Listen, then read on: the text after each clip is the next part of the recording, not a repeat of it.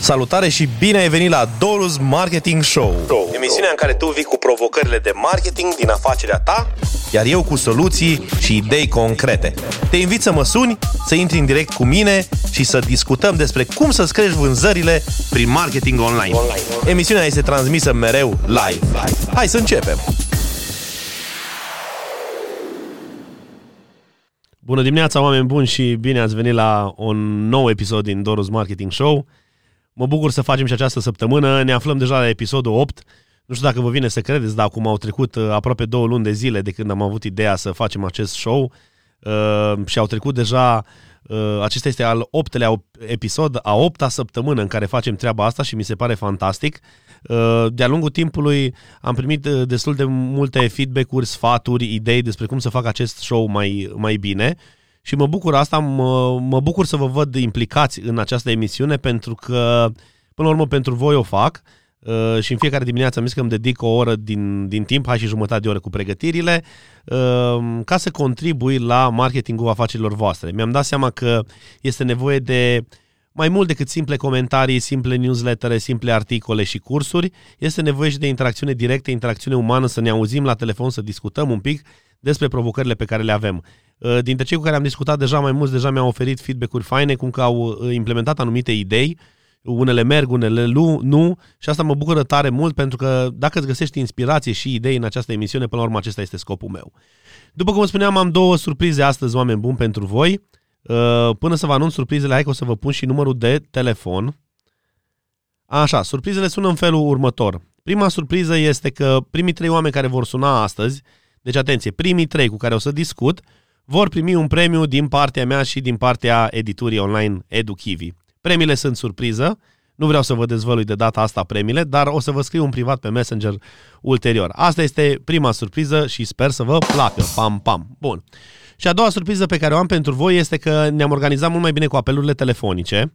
Asta înseamnă că dacă tu vei suna în orice moment al emisiunii, te va pune într-un waiting list, într-o listă de așteptare. Practic poți să suni în orice moment când este emisiunea, iar în momentul în care tu ai sunat, ești pus într-o listă de așteptare și nu ți se mai dă busy, iar în momentul în care se eliberează apelul telefonic, pur și simplu te bagă în direct cu mine și putem să discutăm la telefon. Asta înseamnă că o să facem mult mai fluide, sper eu, apelurile, pentru că înainte, în momentul în care sunai, dacă era ocupat, îți dădea busy și nu se întâmpla nimica, astfel încât pierdeai, să zic, locul în lista de așteptare. Acum pur și simplu se creează automat o listă de așteptare în momentul în care suni și puteți să sunați deja. Ia să vedem, apare numărul, da.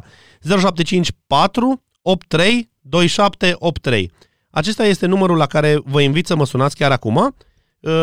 Sper să meargă, este pentru prima oară când folosesc tehnologia asta. În momentul în care tu suni, acum pe primul ar trebui să-l bage direct cu mine, după care următorii care sunați pur și simplu o să vă pună într-o listă de așteptare. Și în momentul în care se închide apelul, dacă ești al doilea în lista de așteptare, direct te introduce pe tine. Haideți, oameni buni, să vedem primul apel. Vă invit să sunați chiar acum și să discutăm. Chiar dacă am mai discutat la telefon, să știți. Hai să vedem. A apărut primul apel, dar a și dispărut. Ba, uite, l-am aici, stai numai un pic, imediat ne auzim. Bună! Salut! Alo? Da, bună! O să te rog să pui pe mute emisiunea dincolo, știi? Ca să nu se facă microfonie. Am pus-o. Perfect. Numai un pic, cu cine am plăcerea? Cristian, salut, Cristian. Salut, Cristian. Cristian, numai o secundă să le mai zic oamenilor ceva până începem. Deci, oameni buni, acum discut cu Cristian. În orice moment voi sunați acum, sunteți puși direct în lista de așteptare, iar în momentul în care eu voi termina apelul cu Cristian, va putea să intre următorul apel. Nu uitați că primele 3 persoane care sună primesc un premiu din partea mea și a editurii EduKiwi. Deci, puteți să sunați, vă pune în lista de așteptare, lăsați telefonul deschis pe wait și după ce terminăm primul apel, intră următorul și tot așa. Salut, Cristian! Salut! Uite, te urmăresc de foarte mult timp, aș vrea și eu să fac o școală, dar încă stau pe gânduri. Așa. Wow, te aud foarte rău. Nu știu, eu te aud. Da. Te văd că vorbești la televizor și... Da, nu, eu te aud. Da, eu vreau să fac, vreau să monetizez site-uri din AdSense. Okay. Asta vreau eu și ca idee am avut vreo 20 de domenii pe care am experimentat, dar ideea e că le tot închideam după o vreme și le pierdeam, adică abandonam proiectul, așa, pur și simplu. Și acum m-am gândit, adică vreau să fac pe Blogspot. Chiar dacă e o chestie gratuită, nu atrage și Google o vede mai prost, dar știu că rămâne acolo. Adică dacă 2-3 ani de zile nu vreau să mă ocup de ea, după 2-3 ani de zile pot să mă reapuc, să o las de unde, fără niciun cost suplimentar. Da. Și vreau să monetizez din AdSense. Asta înseamnă că tot traficul trebuie să fie din SEO. Ca să nu am alte costuri. Corect, da, adică nu poți să faci paid ads. Da, o întrebare, vrei să faci pe România sau în afară? Păi până acum am făcut teste pe România și publicul e foarte mic. Deci vreau să fac ceva pe engleză. Ok. Și ceva skill-uri în SEO, că am văzut că tu ai mai studiat domeniul cu site-urile, cum să câștigi de pe site-uri și așa. Și am văzut că tu ai destule, acum nu ești foarte axat pe SEO, dar... Nu sunt foarte axat pe SEO. În primul rând, într-adevăr, în România costul per click de la Google este foarte prost. Adică primești foarte puțini bani.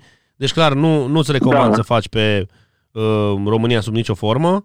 Asta ar fi prima chestiune, iar a doua, într-adevăr, să crești un site astfel încât să-l monetizezi în AdSense, îți va lua destul de multă vreme, să știi. Deci nu e o chestiune... Păi nici nu mă aștept. Da. Păi oricum, ca să fii acceptat în programul AdSense, bine, acum eu sunt acceptat de 15 ani în programul AdSense, ca bine. să fii acceptat îți trebuie 1 an de zile. Deci îți trebuie o vechime de 1 an de zile ca site-ul să prindă autoritate să zică ei, da, e ok, putem pune pe site-ul tău reclamă. Deci, ca idee, nu mă gândesc de pe zi pe alta, cam așa, dar mă gândesc la un proiect pe termen mediu, să zic, scurt. 2-3 ani, 4 ani, cam așa mă gândeam. Deci, dacă...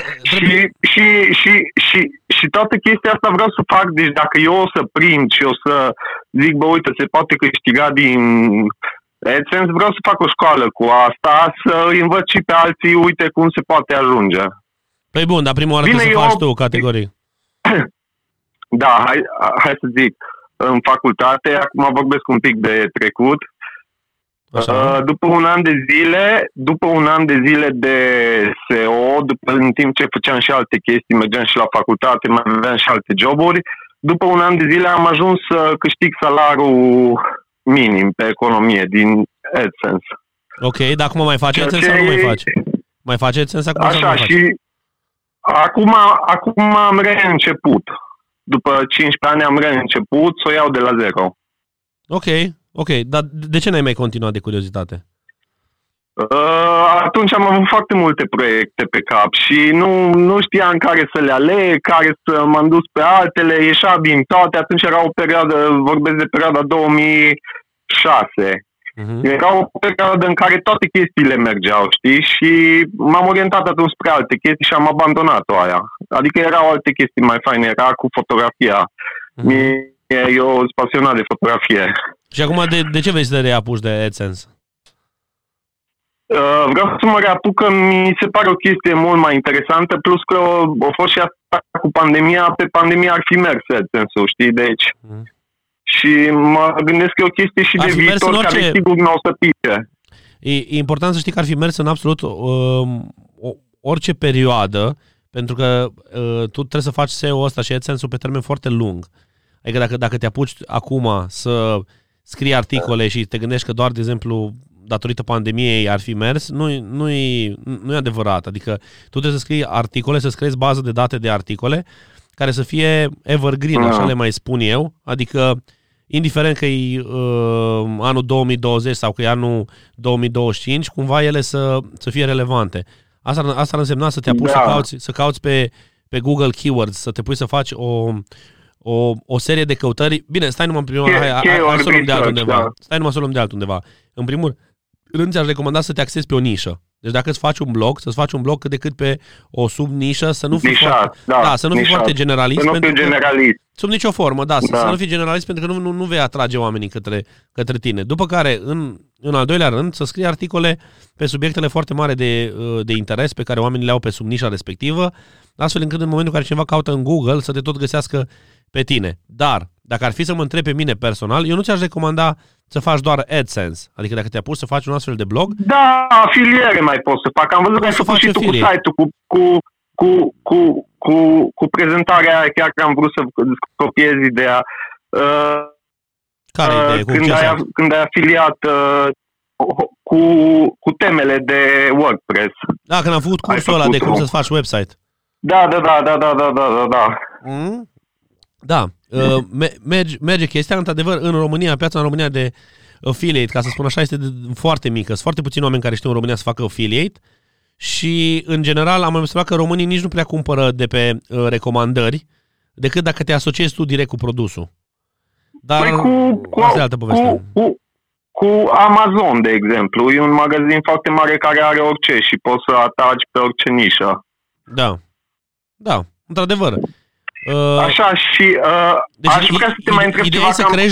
Să crești blogul, după ce te pui să crești blogul, să gândești mai multe forme de monetizare, să nu rămâi doar pe AdSense. Iar ca să crești blogul, conținutul relevant pe subiectul respectiv, pe nișa respectivă, ăsta este secretul. Da, și aș vrea să te mai întreb cam câte articole ai zice că trebuie să postezi, unul la mână, și doi la mână cât de lungi. Am văzut că la Yoast are două targete, 300 de caractere și 900 de caractere și nu știu... Acum știu că că în jurul unui articol mai trebuie create alte 10 pe aceeași keyword-uri cumva. Acum aici sunt tot felul de discuții, din ce știu eu, dar am zis, nu sunt expert pe SEO sub nicio formă. 300 de caractere. 300 de... Da. Și cam cât de dese să fie articolele? 1 la 3 zile, 1 pe zi? Cât mai dese cu cât mai multe. Pentru că tu nu scrii articole pe stil newsletter în care să ții relația cu omul, tu scrii articole pe stil, cum faci video-uri, de exemplu, unele pe YouTube. Tu scrii articole care să fie accesate de oameni direct din Google, să se indexeze, iar cu timpul să creezi o plajă de multe articole pe sub nișa ta, astfel încât când oamenii caută chestii din sub nișa aia, cumva să ajungă la tine. Da. Nu știu dacă are sens ce spun eu. Da. Adică să creezi, gândește așa, dacă ar fi să ai sub nișa grădinărit, da? Da. Să spunem că sunt unii oameni care caută ghivece de flori, alții care caută jardiniere, alții care caută unde să depozitezi jardinierele iarna, unde să depozitezi ghivecele iarna. Și atunci, practic, tu... Acum zic și nișa pe care vreau pe fotografie. Pe fotografie, super. Și acum pe fotografie te adresezi oamenilor care fac foto ca să câștige bani, hobbyștilor? Fotografilor, tutoriale, cum ar veni tutoriale pentru fotografi, dar așa mai respirat, mai tot ce ține de fotografie în principiu, dar ideea e să fie de folos unui fotograf. Ok, deci cineva care are o meserie din asta. Da. Ok, păi atunci ar fi clar să te gândești ce caută oamenii aceștia pe net și pur și simplu să creezi o pânză de articole pe subiectele respective, dar poți să abordezi, de exemplu, din mai multe unghiuri un același subiect. Dacă, de exemplu, oamenii caută cum să găsești clienți în industria foto, tu poți să scrii 5 articole pe subiectul ăsta, pentru că tu n-ai de unde să știi care va urca sus de tot în Google. Și atunci mai bine crezi mai mult... chestia că asta ajută foarte mult și la SEO să interlinkezi între ele, internal link-ul, să... Da, asta e una dintre tehnici, dar ți-am spus, repet, eu nu sunt cel mai priceput în SEO și nu pot să-ți dau aici foarte multe sfaturi, dar un lucru pe care știu că funcționează este să creezi conținut masiv mult, iar ulterior e imposibil să nu crești în ranking, știi? Da. Eu am sunat că oricum vreau să învăț de la fiecare, adică orice părere din orice unghi, eu vreau să mă consult tot timpul cu mulți ca să am cât mai multe idei și... Da. Super. Și sunt sigur că pot învăța și de la cei care nu sunt experți. Îmi pot da o idee, uite, poate e genială, hai să încerc. Cu siguranță. Cu siguranță. Bun. Altă întrebare mai ai? Deocamdată atât. O să mai spun edițiile viitoare, poate. Abia aștept. Sună-mă oricând. Ok. Te salut, să ai o zi frumoasă. Ok, mersi. Ciao. Salut. Da, interesant ce am avut. Hai să vedem să luăm următorul apel.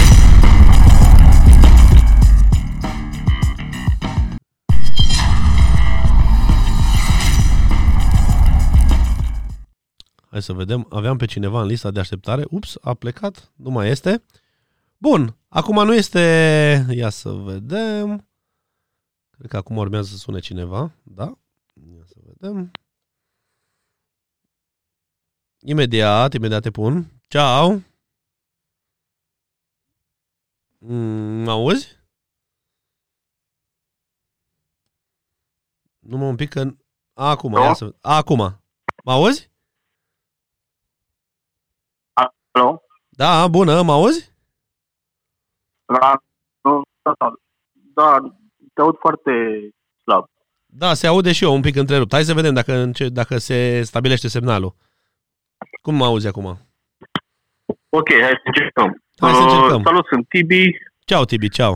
Locuiesc în Italia de vreo 2 ani și mi-am deschis de foarte fix cu o săptămână înainte de pandemie și mi-am deschis o cafenea. Așa, mare noroc că am avut. Da, ai prins bine. Și da, fiind în Italia aici, localitatea nu e foarte mare. Zicem că are vreo 80.000 de locuitori. Sunt pe lângă cu promovarea online. Știam ceva cu Facebook-ul, mă ocupam la un moment dat, dar acum, nici înțeleg, e la bază Instagram-ul și nu știu dacă ai avea ceva sfaturi. Da. Cam de unde să o apuc. Ce gen de cafenea? Cum e cafeneaua? Unde e localizată? Cam cine ar trebui să vină pe la ea? Dăm câteva detalii despre ea în sine, ca și afacere. Problema e că te aud foarte, foarte întrerupt și nu cred că o să reușim. Ia, stai să vedem. La mine cred că e ok semnalul. Întrebarea așa, ce? Deci vreau cumva mai multe detalii despre afacere. Da, cafeneaua e, să zic aici, în Italia, cel puțin în zona unde sunt eu, italienii nu prea pun mare preț pe design, mobilier și chestia asta și pun cele mai ieftine mese și așa. Noi am încercat să facem pe stilul românesc, o cafenea foarte drăguță, ca design, ca tot, ca mobilă și să ne adresăm cumva un pic mai top la clienți. Dar fiind business, mai ales după pandemie, ne selectăm clienții, să zic, la modul că să nu-ți vină chiar orice alcoolist. Ești poziționat, ai VAT comercial sau nu ai VAT comercial? Sunt foarte bine poziționat, da. Sunt cumva central pe strada, pe bulevardul principal, foarte bine poziționat, reclame luminoase, ce am făcut stradal. Ok. Și acum ai deschis. Acum ai posibilitatea să ai deschis. Am deschis de vreo lună, da. Ok. Bun. 3 săptămâni, o lună, cam așa. Da, păi eu știu ce cred acum. Probabil e genul de cafenea în care oamenii vin o singură dată când trec pe acolo pentru turiști? Sau e genul de cafenea unde ești într-o localitate mică, unde oamenii practic frecventează aceleași cafenele? Ținta noastră e, da, să ne facem clienți fideli. Ne-am făcut și niște card de fidelitate, unde oferim, se poartă aici, am observat, gen, e €1 cafeaua, tu dai un card de fidelitate, cu 10 euro oferi 2 cafele în plus, 12. Ok. genul ăsta, încercăm să fidelizăm clienții. Și sunt, ca să-ți răspund la întrebare, da, sunt clienți care revin. Mm-hmm. Ok, mai mulți revin sau sunt mai mulți noi? Cam asta e ținta, să faci clienți. Da, deci practic e genul de business în care clienții trebuie să mai mulți să revină, nu? Acolo mă refer la cafe. Știi că sunt cafenele, de exemplu... N-am auzit finalul.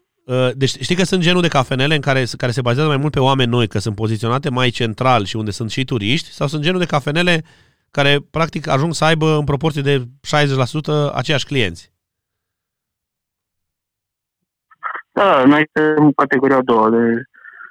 Încercăm să fidelizăm clientul, să... Mm-hmm. Ok. Păi, hai să zic pe ce cred că ar trebui tu, în primul rând, să te axezi. Deci, una dintre cele mai importante aspecte la tine este cum se simte omul în cafenea și relația pe care o creează acolo în cafenea. Tabieturile pe care el și le creează. Și atunci eu ce ți-aș propune este, poate să fii chiar tu una dintre persoanele care discută cu clienții, care servește la masă. Pentru că va fi foarte... Deci îți trebuie o persoană... Te rup o secundă. Da. Da, se ocupă de bine, se ocupă iubita mea care oricum în primul rând vorbește italiana mult mai bine și vorbește la perfecție și e mult mai drăguță și amabilă. Și chiar pe asta ne bazăm. Avem două, zicem, barmanițe, mă rog, foarte drăguțe și amabile. Ca servire, aici credem că facem un pic diferență, pentru că sunt și foarte drăguțe și foarte amabile, să zicem, nu știu. Da. Deci clar că pe partea asta de, să-i spunem, servire, acolo trebuie tu să excelezi cel mai mult dacă vrei să ai pe oameni recurent și mai pregătește ceva, pregătește-le, deci la toți care îți revin, pregătește-le mici surprize. Gândește-te o modalitate în care, dacă omul îți revine, să-l surprinzi cu câte ceva. La început, este categoric când îți revine a doua oară, e bine să-l surprinzi cu ceva. Pentru că în felul ăsta să-l obișnuiești să tot vină la tine. Asta este o... Da, clasicele astea, că dacă îți cumpără mai mult, la un moment dat mai oferi și tu câte o chestie, asta le facem. Mm-hmm. Mă interesa în ideea de ce aș putea să fac eu pe partea de online. Fiind un business local, în teorie pare că e mai simplu să-l promovezi. Da, îți spun ce ai putea să faci pe partea de online, ce ți-aș recomanda. Categoric ți-aș recomanda să faci reclame pe Facebook și pe Instagram și poți să faci acel gen de reclame nărbii. Adică să-ți setezi locația pe Facebook. Îți zic acum, să setezi locația pe Facebook și știi că în momentul în care tu îți faci pagina de Facebook poți să-i setezi acolo locația. Da, locația pe care dai și check-in. Știi la ce mă refer, nu? Da, sigur. Așa. Ulterior, când tu... Mă aleși pentru că aud întrerup și încerc să înțeleg ce spui. Da. Ulterior, când faci reclamele, poți să setezi, să afișeze reclamele doar la oameni care sunt pe o rază de 2, 3, 4, 5, respectiv 6 km. Da. Și ți-aș recomanda să faci acest gen de reclame, pentru ca pur și simplu ele să fie afișate mai mult celor care sunt în apropierea cafenelei. Da. Asta ar fi. Iar ce să pui ca și conținut în reclamă, trebuie să te gândești ce ai tu cel mai bun din cafenea și aia să scoți în reclamă. Aici e problema, da. Ce ai special tu la cafeneaua ta?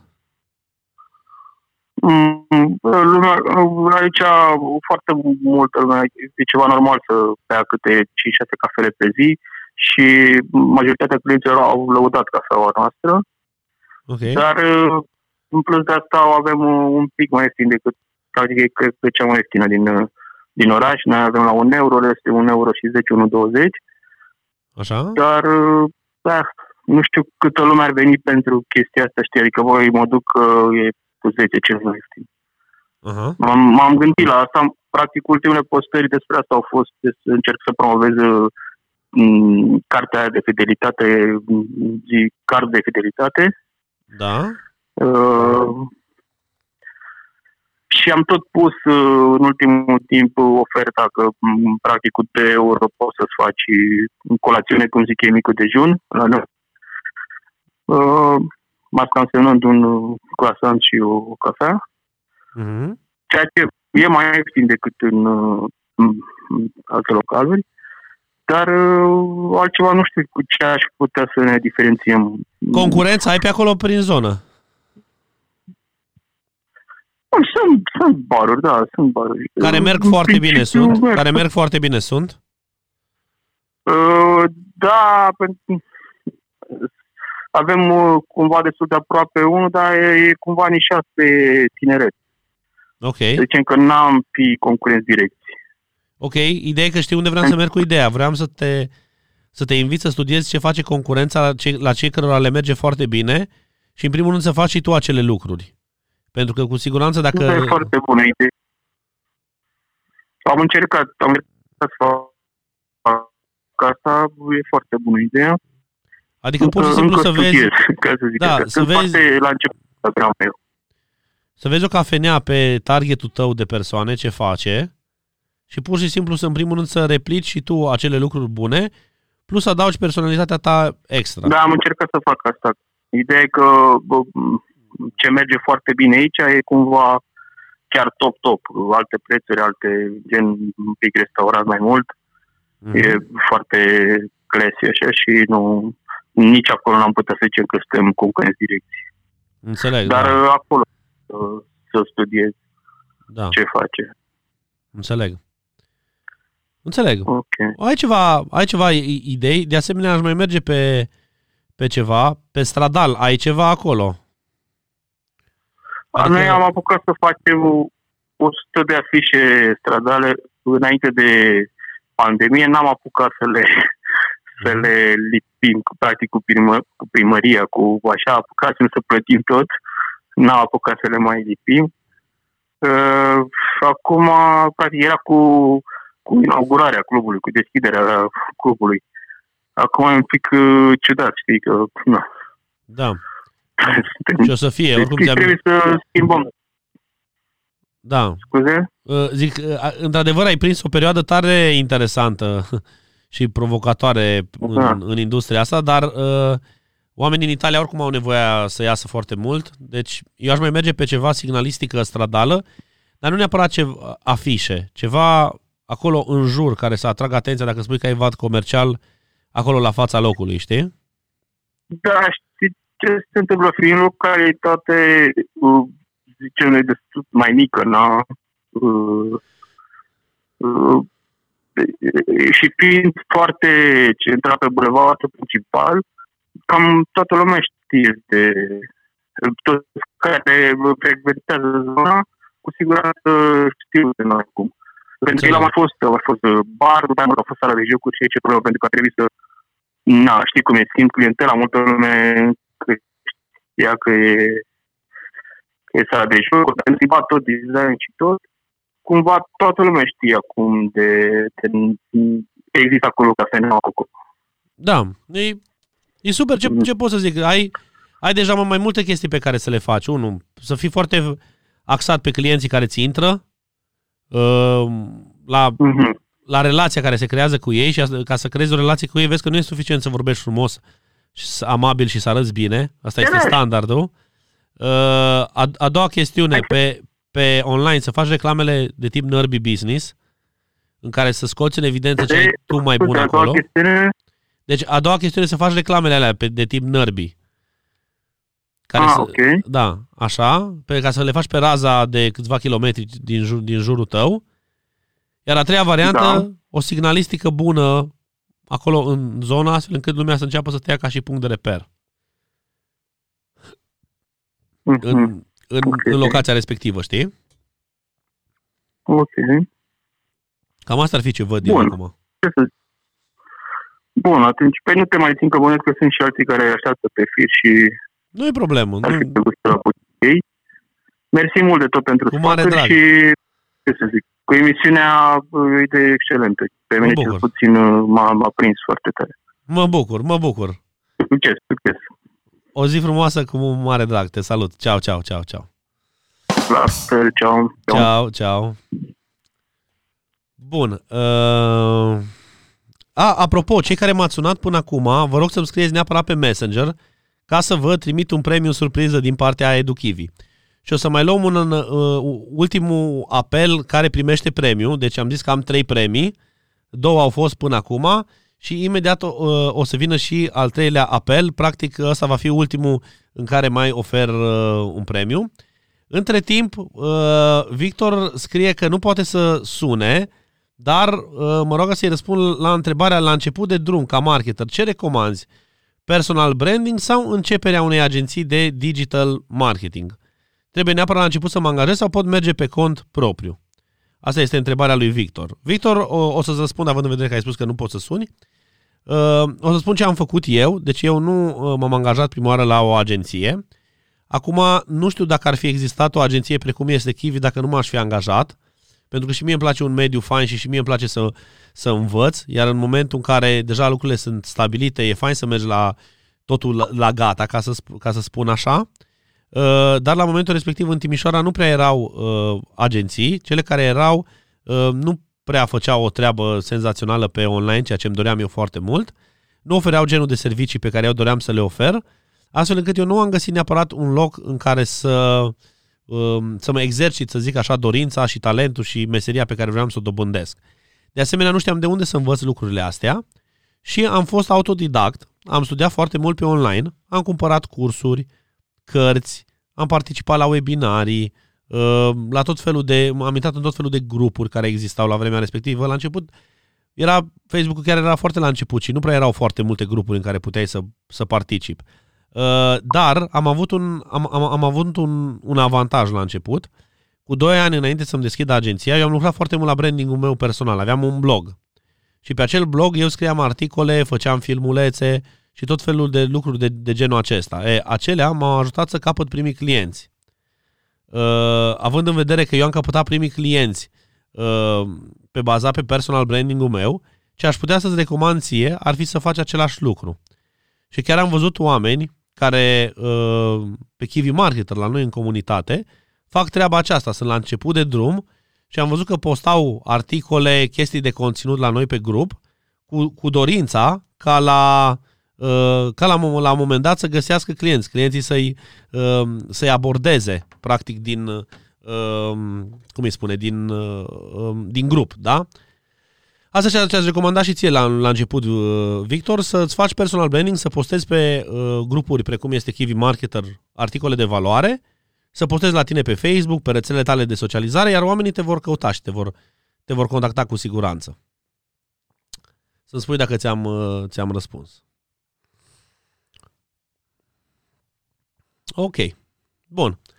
Deci, hai să vedem, o să iau ultimul apel care va primi un premiu. Până vine următorul apel, ia să dăm drumul la o muzică. M-am uitat acum pe lista de așteptare, văd că nu este nimeni, deci cine dorește să sune poate să intre direct, să sune și a intrat direct în direct cu mine și primește ultimul premiu. Cu mare drag, Victor, cu mare drag. Deci, sfatul meu este să te axezi pe personal branding-ul tău la început. Asta este sfatul. Aș mai pune un asterix. Dacă cunoști o echipă tare pe marketing în care ai putea să te angajezi, să lucrezi acolo, nu e o idee rea, să știi, dacă ai asta.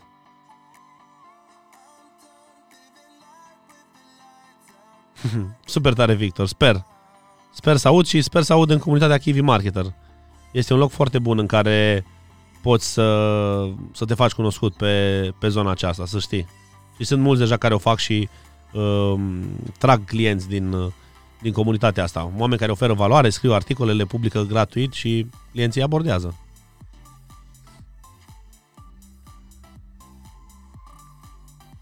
Hai să vedem.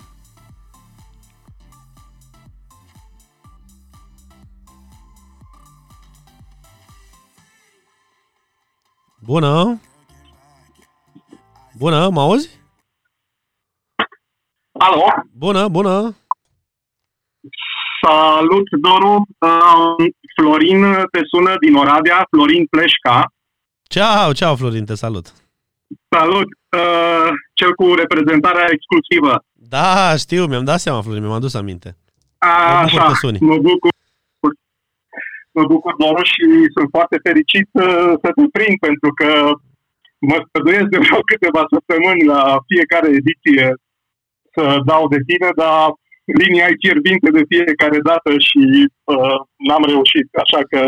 Las că acum am făcut un sistem mai bun. În momentul în care cineva sună, este automat pus într-o listă de așteptare și cât timp stă la telefon, rămâne acolo, iar în momentul în care tu închizi, intră următorul, știi? Și nu va mai fi problema asta, o să fie mai organizat. Da, foarte tare. Chiar am constatat asta chiar acum, că în momentul în care am sunat, mi-a intrat robotul cu mesajul tău și mi-a spus că sunt în lista de așteptare. Super. Excelent. Doru, știi bine industria în care, adică știi despre industria în care activezi. De curând chiar ai dat share unui video pe care l-am postat pe pagina mea și îți mulțumesc încă o dată, a însemnat foarte mult pentru mine. Cu drag, chiar a fost un video foarte bun. Wow! Chiar a fost un video fain. Feedback-ul chiar a fost extraordinar, adică nu m-am așteptat absolut deloc. A fost uimitor ce s-a întâmplat. A fost un fel de semi-viral video-ul ăla, dacă i-aș putea spune așa. În fine, hai să trecem rapid la subiect, că sunt și alții care doresc să intre. Doru, uite-te cu ce mă confrunt eu și te-aș întreba cum ai abordat tu comunicarea din perspectiva ta. Lucrez în domeniul tranzacțiilor imobiliare, în piața imobiliară și lucrez în modelul acesta de reprezentare exclusivă a unei singure părți în tranzacția imobiliară. Adică fie reprezint doar interesele vânzătorului, fie reprezint doar interesele cumpărătorului. În cazul meu, eu în 99% din cazuri lucrez pe partea de vânzător, adică reprezint interesele vânzătorului față cu piața, față cu potențialii cumpărători. Așa. Ceea ce trebuie știut că modelul acesta este foarte hulit în România. De ce? De ce? Pentru că vine ca o contrapondere la o metodă, ea spune cu ghilimelele de rigoare, care se practică în România de decenii deja, de 10 de ani, și anume intermedierea. Acolo unde agentul nu reprezintă niciuna dintre părți, aș spune că își reprezintă doar și numai interesul lui, în sensul în care el spune, ok, intermediez o vânzare și o cumpărare, în sensul să facem în așa fel încât să se întâlnească cererea cu oferta. Adică să-l determin și pe proprietar să piardă bani și pe cumpărător să piardă bani. Cum? Pe proprietar să mai lase din preț, pe cumpărător să mai pună ceva la buget, ca să se închidă tranzacția. Da, și acolo spun ei, îi facem fericiți pe clienți, dar nu poți face în felul ăsta, pentru că e ca și cum un avocat avea interese multiple, e conflict de interese, practic. E același lucru ca și cum un avocat într-un proces de divorț ar reprezenta interesele ambelor părți, ceea ce e imposibil, adică e anacronic. Corect. Și care e întrebarea, care e provocarea ta? Vrea să obțină cea mai bună. Da. Provocarea care este acum pentru tine? Bun, provocarea următoarea. Am demarat o campanie pe Facebook, și îmi primesc grozav de multe hateri. Categoric. De la intermediare. Categoric, și e bine că primești asta. Asta e un semn bun. De la intermediarii care... Florină, vreau să spun că asta este un semn bun. Știi de ce? Pentru că dacă vrei să faci o schimbare, prima oară trebuie să zgudui un pic barca. În momentul în care zgudui barca, puturoșii din barcă și oamenii care nu prea sunt flexibili sunt nemulțumiți. Înțelegi? Iar ăia sunt primii care se răscolesc. De aceea, faptul că tu ai primit reacția asta înseamnă că ai scuturat bine barca, pentru că mai sunt unii oameni care vor să fie lideri și vor să facă o schimbare în industria lor în sens pozitiv, vor să zdruncine barca, dar nu o zdruncine cu adevărat. O zdruncine numai un pic. Iar atunci, în momentul în care fac chestia asta numai un pic, nu se întâmplă acel hate că puturosul care stă jos zice, a fost un mic cutremur, dar nu-i problemă. Înțelegi? Tu, faptul că ai luat acel hate înseamnă că pe cineva ai atins cu mesajul ăsta. Și e categoric că pe unii atingi pozitiv, cum a fost, de exemplu, cazul meu, care eu nu sunt un agent imobiliar și când am văzut transparență din partea lui Florin, am zis, bă, super tare, Florin face asta, dacă am pe cineva la Oradea, eu o să-l trimit la Florin. Dacă eu o să am nevoie de ceva la Oradea, o să merg la Florin. Pe de o parte, concurența ta a simțit, aoleu, să-mi bag picioarele, a apărut Florin ăsta, frate, pe piață cu ideea asta. Știi? Poate îmi fură ăsta pâinea, înțelegi? Și atunci de-aia ai primit reacțiile alea, dar tu trebuie să continui acum. Tu trebuie să devii o voce foarte puternică care susține modelul ăsta de business, care și mie mi se pare mult mai cinstit și mai onest. Tu trebuie să insiști pe modelul ăsta, iar la un moment dat vei fi, poate nu doar cel din Oradea, poate cel din întreaga Românie care are vocea asta. Și atunci tot personal branding-ul tău se va cadra pe asta, iar toți clienții care rezonează cu stilul tău de a face lucrurile vor veni către tine. Deci tu ai nevoie de o voce care să te facă cunoscut. Vestea bună este că ți-ai găsit vocea deja. Tu acum numai trebuie să bați fierul acolo. Super. Bun. Ideea este că îmi iau odată hate-uri de la intermediarii, da, cei care practică metoda aceea nocivă de zeci de ani de zile. Păi bineînțeles că ei consideră că le iei pâinea de la gură. Normal că fac asta. Uite, ca să-ți dau... Okay.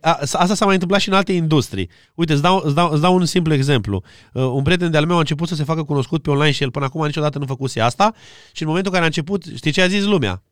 El e proprietar de fabrică și a zis, dar ce, te-ai făcut vlogger acum? Înțelegi? Lumea îmi spune așa, dar ce, te-ai făcut vlogger? Și culmea, ăia aveau legături cu alte fabrici pe același subiect ca și el, pe aceeași nișă. Înțelegi? Și intuiesc cine e. Bravo. Cutia cu șosete, probabil. Nu. Dar ai fost aproape. Ai fost aproape. N-are importanță, da. Bun. Bine. Bun. Și încă foarte puțin, doar ideea e că mi-au hate-uri inclusiv de la acei doritori de servicii imobiliare care au beneficiat de servicii de reprezentare exclusivă, dar după ce li s-a livrat ceea ce le-am promis, și aici mă refer concret și foarte direct la clienții răuplatnici și de rea voință din piață, care după ce s-au trezit cu cumpărătorul în curte și li s-a livrat serviciu, au contestat faptul că acel cumpărător a fost adus din munca pe care am prestat-o și am avut, bineînțeles, probleme pe contract cu asta, n-au plătit și așa și tot. Și aceiași văd că vin acum și ei cu hate-uri la campania asta. Deci, ce-ar fi înțelept? Efectiv să continui să continui foarte tare și foarte în forță, pentru că e clar că ai prins mesajul visceral și să mergi pe direcția asta cât de tare poți. Ca să devii cunoscut, tu vei fi cel care are vocea asta și are părerea asta și în scurt timp vei deveni foarte cunoscut. Nu trebuie toți oamenii să te placă. Tu crezi că toți oamenii cu care am făcut eu business de-a lungul timpului și care au avut legătură sau au auzit de mine mă plac? Nu. Este normal. Cu cât ai mai mulți oameni care te plac, cu atât o să ai și mai mulți oameni care nu te plac. Și este normal să fie asta. Doar că noi trăim într-o lume, de când cu social media ăsta, în care avem impresia că trebuie să ne placă toată lumea. Dar e ok. Există și alți agenți, există și alte firme de imobiliare. Nu toată lumea trebuie să lucreze cu tine, Florin. Dar ce este important? Oamenii care rezonează cu mesajul tău, ei trebuie cumva să știe de dinainte că tu ești ăla.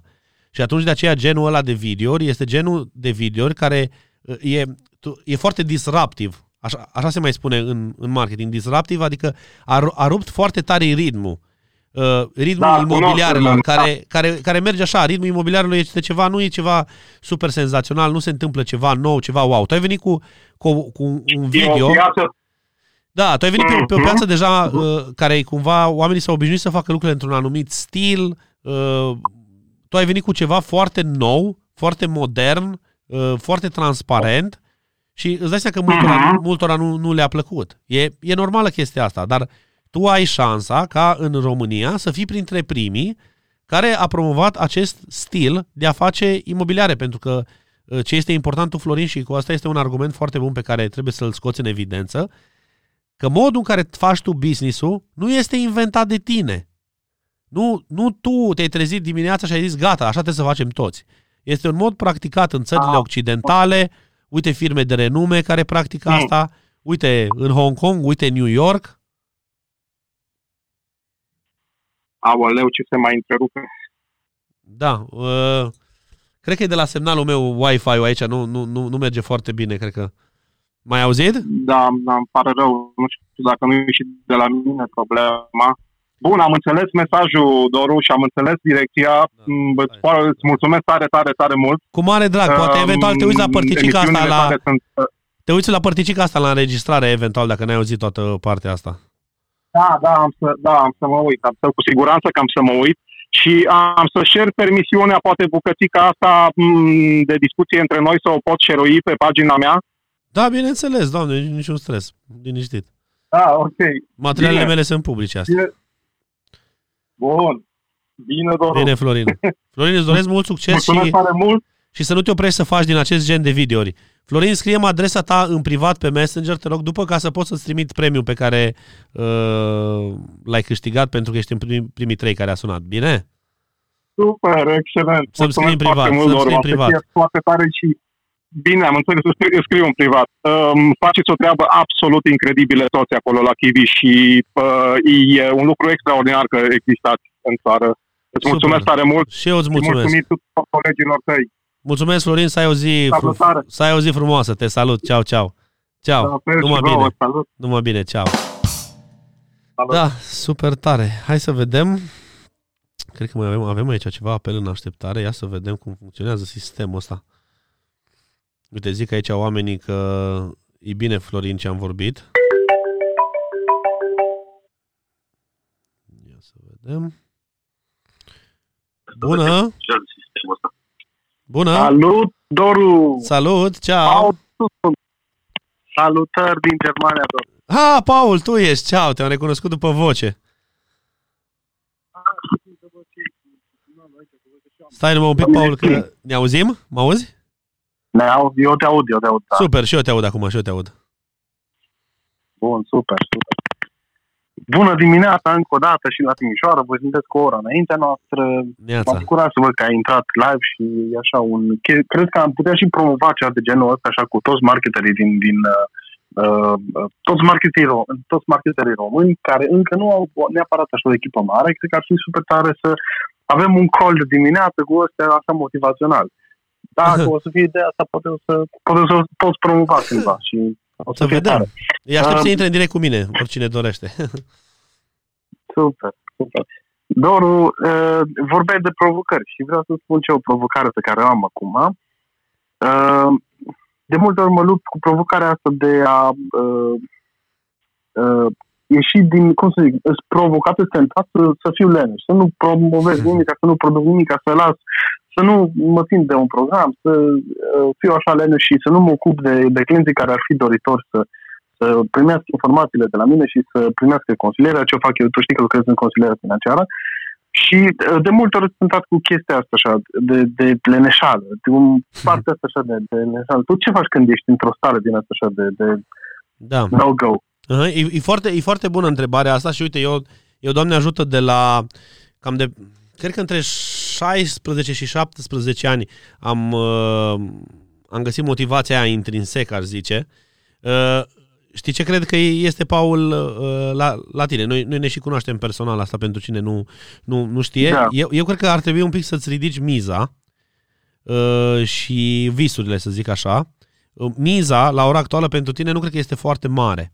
Eu mi-aduc aminte când eu am început pe calea antreprenoriatului, la 17 ani, miza pentru mine a fost foarte mare, pentru că împreună cu sora mea noi luasem foarte mulți bani împrumut și tatăl meu a dat faliment cu firma pe care o avea. Și practic pentru noi miza era foarte mare să...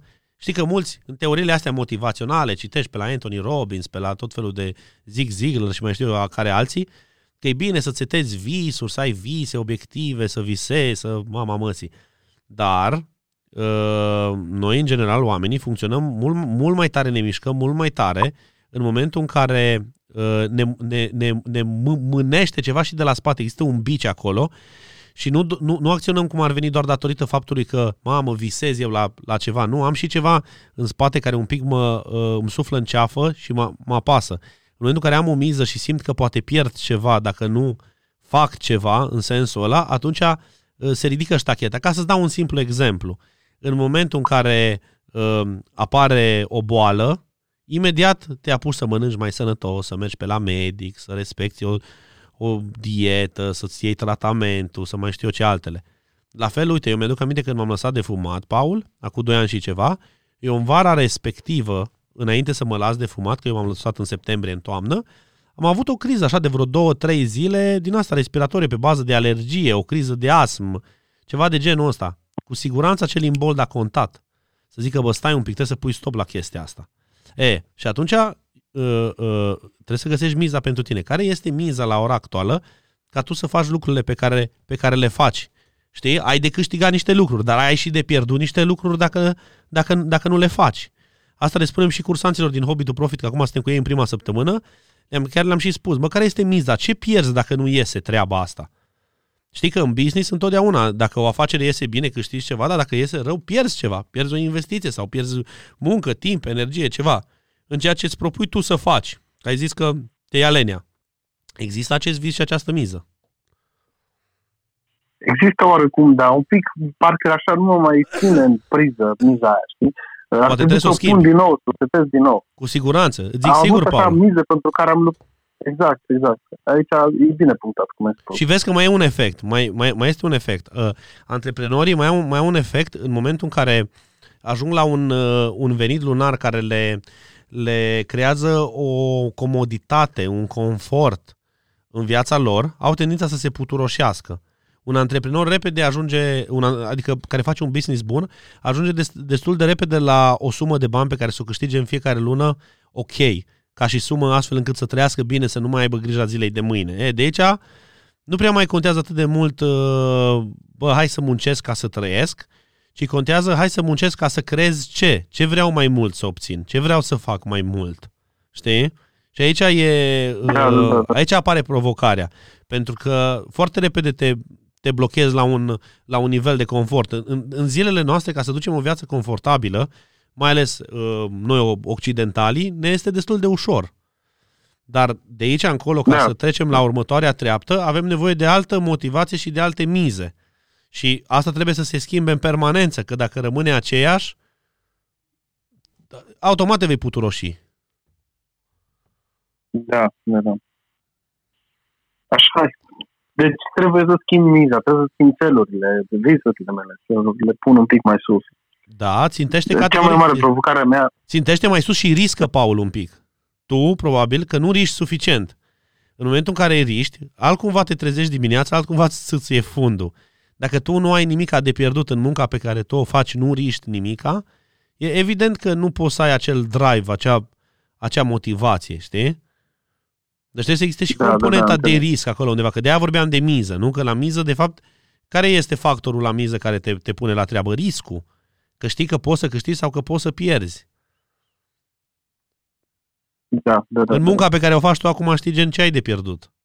În afacerea pe care o faci tu acum, dacă nu iese bine, ce ai de pierdut? Numai bani. Dacă nu merg la treabă, dacă nu merg să le spun la alții, pierd cei bani și eu. Aici e faza. Cu siguranță, doar că miza pentru care faci banii ăia e prea mică. Și ți-e bine și cu ăia care sunt. Trebuie să ridici un pic ștacheta la miza asta. Mulțumesc mult de sfat, Doru. Cu mare drag, Paul. Cu mare drag. Da. Ne reauzim curând.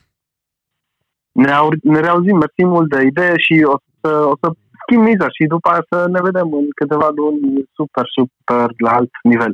Aștept să mă sun peste câteva săptămâni să-mi spui. Sună-mă peste vreo 3 săptămâni și spune-mi. O să spun. Bine, super. Bine, te salut. Bine. Ciao, Paul. Ciao.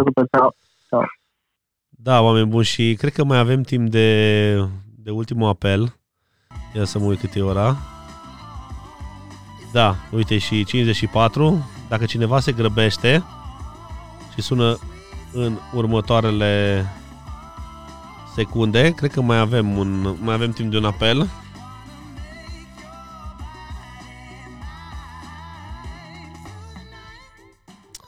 Da, Wi-Fi-ul aici e destul de slab și aparent apelurile acum merg prin Wi-Fi. Deci, dragilor, hai să vedem ultimul apel. Mai avem timp? Ia, hai să vedem dacă îl mai prindem. 0754 832783. Ăsta este numărul la care puteți să sunați. Între timp văd că Elena a lăsat un comentariu foarte lung aici și spune: la domnul cu cafeneaua cochetă a pățit ca și noi. Am avut o ceainerie foarte cochetă și problema noastră a fost că toată lumea care trecea pe lângă noi credea că suntem foarte scumpi. Greșeala noastră era că în oferte nu am scris prețul, cred, iar după un an jumate din cauza chiriei și investiții foarte mari am fost nevoiți să închidem, iar cafenele și spațiile care nu erau cochete și cafea sau ceai de calitate la același preț cu al meu mergeau foarte bine. Am încercat toate reclamele pe toate nișele, Facebook, Insta, Google, dar toate doar că arătată foarte super, intrau doar o clasă premium de oameni și nu era suficient pentru noi. Da, Elena, așa este, ai mare dreptate și noi pe vremea când am lucrat pentru Horeca știu că întâmpinăm această provocare să facem în așa fel încât promovarea să nu arate foarte premium dacă targetul la care tu te adresezi nu este unul super premium și se întâmplă asta la foarte multe locații. Să arate mai premium decât sunt de fapt și da, oamenii se sperie, se simt stânjeniți. Îmi și aduc și eu aminte că odată am intrat într-o cafenea care era toată alb cu negru și mă simțeam stânjenit cât era de elegantă și eu eram îmbrăcat simplu. Nu mă simțeam confortabil să mă duc acolo să port cu cineva o discuție la cafea. Mi se părea așa un pic parcă too much pentru mine. Da, oameni buni, asta a fost emisiunea și de astăzi. Vă mulțumesc că ați fost live și să ne auzim cu bine și în următoarea săptămână. Vă pregătesc noi surprize și pentru următoarea săptămână și aștept să ridicați mingea la fileu cât mai sus, să veniți cu provocări cât mai puternice. Mie îmi plac întrebările grele, lucrurile provocatoare. Deci dacă aveți chestii așa, să mă puneți în șah, eu abia aștept. Ne auzim lunea viitoare, tot așa de la ora 11 dimineața. Între timp, vă doresc ca și până acum o săptămână frumoasă, să faceți un marketing de calitate și mult spor la treabă. Dacă doriți să-mi lăsați într-un cuvânt sau într-o propoziție, cum a fost și episodul de astăzi pentru voi, aș aprecia tare mult să scrieți asta în comentarii. Eu vă mulțumesc că ați fost și astăzi alături de mine, văd că am fost constant peste 80 de persoane live, asta este super. Emisiunile rămân înregistrate și pe canalul meu de YouTube. Dacă vreți să le vedeți și pe restul, dacă cumva nu le-ați văzut pe toate, puteți să intrați pe canalul de YouTube și să vă delectați acolo cu câte un episod, cu noi idei, noi provocări. De asemenea, pe canalul meu de YouTube găsiți diverse episoade din Marketing Ideas, din viața de autor online și De vorbă cu Doru podcastul. Am și acolo un podcast. Am deja câteva interviuri foarte faine adunate acolo. Puteți să le ascultați cu drag. Apropo, să știți că și emisiunea aceasta o găsiți și pe Spotify și pe iTunes și pe restul platformelor de podcast. Deci dacă vreți puteți să ascultați înregistrările și în variantă audio fără video dacă sunteți la volan sau mergeți la sală sau mai știu eu ce alte activități frumoase faceți. Dragilor, asta a fost astăzi ați ascultat episodul 8 din Dorus Marketing Show. Vă doresc o săptămână frumoasă și să ne auzim cu bine săptămâna viitoare. Super! Mă bucur că ai ascultat acest podcast. Dacă l-ai găsit util și cool, distribuie-l pe Facebook și trimite-l prietenilor tăi. Mersi că m-a ajutat să facem cunoscute aceste informații de marketing și business. Cheers!